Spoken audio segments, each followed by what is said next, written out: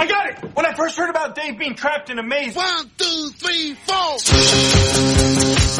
I built a labyrinth. Can you believe it? Dave is trapped in a cardboard maze in his living room and he can't get out. Welcome to Dave Made a Minute, the podcast where a whole bunch of us are exploring the film Dave Made a Maze 1 minute at a time. The twist. Many of the participants have never seen the film. Some don't even know what film they're sampling. They get their minutes and they tackle them as they see fit. Here's your host from the Groundhog Day Project and Michael Myers Minute, Robert Black. Minute 14, Harry, James Urbaniak, interviews Leonard, Scott Krinsky.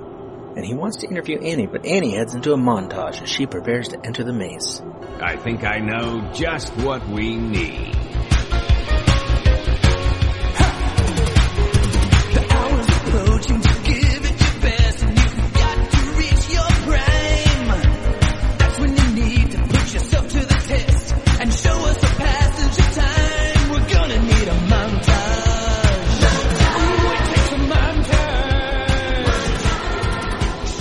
To tackle Minute 14, we have Liz Whitaker of Mean Girls Minute along with Alyson Grimm. You come home, there's a giant maze in your living room. You're like, what the? There's a giant maze in my living room. I've heard of people rearranging the furniture, but this is wackadoodle crazy. Give me a sense of that. This doesn't make any sense. Is that a problem? Is a promise to my segment? But solutions to problem. It's like a fucking cocktail party in here. If I get a few words from you before you go. Hello, listeners, and welcome to another episode of Titanic Minute, your daily podcast where we discuss the movie Titanic minute by minute. I'm your co-host, Rob, joined as always by my good friends Joe and Duff. Ahoy. Joe's not here. Joe's silent. Silent Joe's not here. Silent. He's just fuming in the background. we couldn't con Joe into doing this one. No. He figured it out. He's onto the game. What minute are we discussing? This is minute 14. Okay. In this minute, we see Annie go into the bedroom and start getting things out of the closet because she says she's going into the maze. Well, that was a great segue to the end of the minute. Thank you. I like to do things out of order. The minute opens with Dave sitting inside of a cardboard box wearing one winter mitten. Oh, yeah. Did he take this mitten in with him? Did he find it? How did it get in there? I think the implication is there's like supernatural stuff going on in the maze. Do you think that's a magical mitten? So yeah, Billy Zane is interviewing. Who's he interviewing? Leonard? Larry? Leonard. Leonard? Larry is Leonard's uncle who gave him that. Oh, that's right. When he died. That's right. I forgot. Excuse me. And yeah, so then we cut to Leonard's excellent interview in which he misunderstands what a Kickstarter is and how it works. I really enjoyed that. Like, I'm really curious to see, like, I want to unpack this. I want to really dig into why he thinks that and what he thinks Kickstarter is and, like, how his brain came to that conclusion. So what does he think Kickstarter is like a new drug? Maybe? Maybe. He thinks it's like the new term, like the new slang for cocaine? Get that Kickstarter money. Yeah. And he specifically sucks big, veiny dicks, I believe it was. Yes, no, that really stuck with me too because it was very specific. Like, he's done this. Yeah.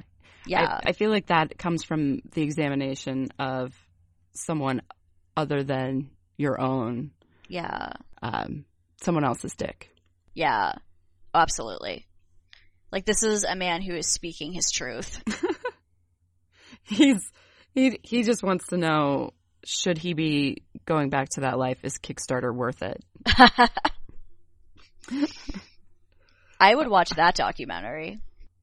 I think that might be one of those documentaries that I watch when I'm feeling sad and lonely and I want to watch other sad, lonely people. Oh. Because I want to wallow in my misery. I see. That seems like one of those that I might. Yeah, it does. Yeah. Depths of his Kickstarter addiction. Oh, wow. Now we need to make that. Somebody get Billy Zane documentarian on the phone. Oh, I was going to say Carl Herzog. No, I want the same You want crew. this guy? I want this crew. This specific crew. Okay. And the 2 Flemish tourists. Yeah, well, obviously. What's the documentary about Kickstarter as a drug without Flemish tourists? Right. Absolutely. It's nothing. That's what it is. Exactly. So what else happens before she comes in? So I think that's like it. That's basically it before she Okay. comes in. So then she, my notes say Annie, the jelly on the bread lady, walks in, and she's just like, "Hi, why are you in my bedroom? What are you doing here?" And then she proceeds to ignore them for the rest of the minute and goes about her business. Yeah, and Billy Zane's like, why didn't you interview Annie first? Why is Leonard in here? Because I'm a terrible documentarian. This must be his first one. Which is like, but he had this crew and all this equipment ready to go. That's true. There's a lot here that I don't understand. Yeah, I really want to know about this sort of ragtag team of documentary filmmakers. Yeah. I mean, he does have the jacket for it. He's got his cargo jacket on, ready to run into the wild and film a documentary. Yeah, this is a man who was ready at a moment's notice to drop everything that he's doing and film a documentary. Yeah, I wish I knew what was in his pockets. Yeah. Like What- batteries, maybe, what for has the it got in its cameras. pockets is. Hobbitses. That was my terrible Smeagol voice, or Gollum voice. It was really good. I thought I was actually talking to Gollum. I don't even know if I could do it again. Just I was a like, once maybe in I a should do the rest lifetime. of the episode as Gollum. And I was like, I don't think I can. Why is the man only wearing one mitten? Nope, that's just a crazy witch.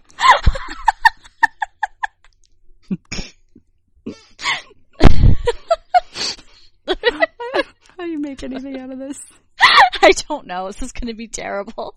So when Annie goes into the closet, she's next to a sweatshirt, and it looks like the sweatshirt says barf on the back. That's my contribution. I'm trying to replay the minutes so I can see that, and it won't go. Oh, no. I mean, I'm getting real sad. But yeah, basically, I think maybe the reason that Harry didn't interview Annie first is because she is having none of his garbage. Yeah, she does not want this going on in her house. She seems very done, and sort of she's almost in like a fugue state now, where the only thing she can focus on is going into that maze, getting her dumb Dave out, and getting all of these people and all of this cardboard out of her home. Yeah. What do you think her relationship is with Harry? Like, is he one of her boyfriend's friends? Does she know him? Like, is she friendly with him too? It seems like maybe she has a pretty high level of disdain for most of Dave's friends. Yeah. But also I feel like maybe she's been part of the friend group for a really long time. Oh, it does look like it says barf, huh? Yeah. And she's just like, I don't care about any of you. I've known you all for years, and you're all dumb, and I don't have time for any of you right now. You're all useless. None of you could keep Dave from building this thing in our home, and none of you are going to help me get him out. I need to do this thing, and you all need to leave. I think that's it. I think you nailed it. And then, so when she goes to the closet and the giant cameraman just flops back on her bed to record her going through the closet, she must have the control of a saint to not just or she's just so upset about this box maze, because I would stab a giant if he just flopped onto my bed and was this like that. You don't know where he's been. Yeah. No, this is just I'm here recording a documentary, so I just get to treat your home like it is, a public space. I'm going to flop on your bed in my gross coverall. And what the heck is he wearing? I don't know. They looked up, like, what does a documentary crew wear? And then they went to Halloween Express and purchased outfits. I don't know if you can buy, like, documentarian at Spirit, but, I don't know, but I think we should try. Sexy documentarian. Only at Spirit it would be called, like, sultry. Yes, because they can't put the word sexy on there. Yeah, seductive. But, okay, so that totally derailed me. Because in the Mean Girls musical, in the Broadway musical, there is a song called Sexy. Okay. It's Karen singing about Halloween. And it is one of my favorite things ever. I don't love the rest of the musical, but in this song, she's just singing about, like, on Halloween, you can be anything you want to be, but it's like everything's sexy. At one point, she goes, "I give you sexy corn." Let's see, sexy Eleanor Roosevelt, sexy Rosa Parks. I could be a sexy doctor and cure some sexy cancer. And then somebody's like, "No." And she's like, "I could cure sex cancer?" And Gretchen's like, "Sex cancer, it doesn't exist." And she goes, "I did it." And it's really the funniest thing I have experienced. When I want to laugh, I listen to that now. I need to listen to that. You clearly. really should. Sounds amazing. Okay. Are you ready to go back to Cardboard Titanic? I think so, yes. Leonard is definitely the Lewis of this movie. Okay. That is in my notes. Really? Yeah. It's not from my notes from this minute, but I actually have a note that says, "What is going to happen to Leonard, who I keep wanting to call Lewis?" So he's Lewis, and then Billy Zane, ironically, is Bill Paxton. Okay, yeah. I get it. That checks out. So I guess Annie and Dave are Jack and Rose. Interesting. So do we think that means Dave dies at the end? Maybe. Maybe Dave does die. That would be I feel like it would be sad if he did, because I feel like it's her coming to save him. Yeah. Does that mean Annie dies at the end? I think somebody dies. Maybe not one of those two, but yeah, I'm pretty sure somebody's going to die. Yeah, I think there's a strong chance that not everybody makes it out of this movie alive. Yeah. So then when Harry is talking to Annie while she's digging through the closet, he says something about her coming home and there being a cardboard maze in the living room, and that must be wackadoodle crazy. And she doesn't respond to that. And then he says, "Well, no, don't say wackadoodle. Wackadoodle's dumb. And I will fight you over that, Harry, because wackadoodle is not dumb." That's right. I say wackadoodle frequently. Harry, she'll fight you. I will. Do you want to take her up on this? I don't think you do. I think she'll take you.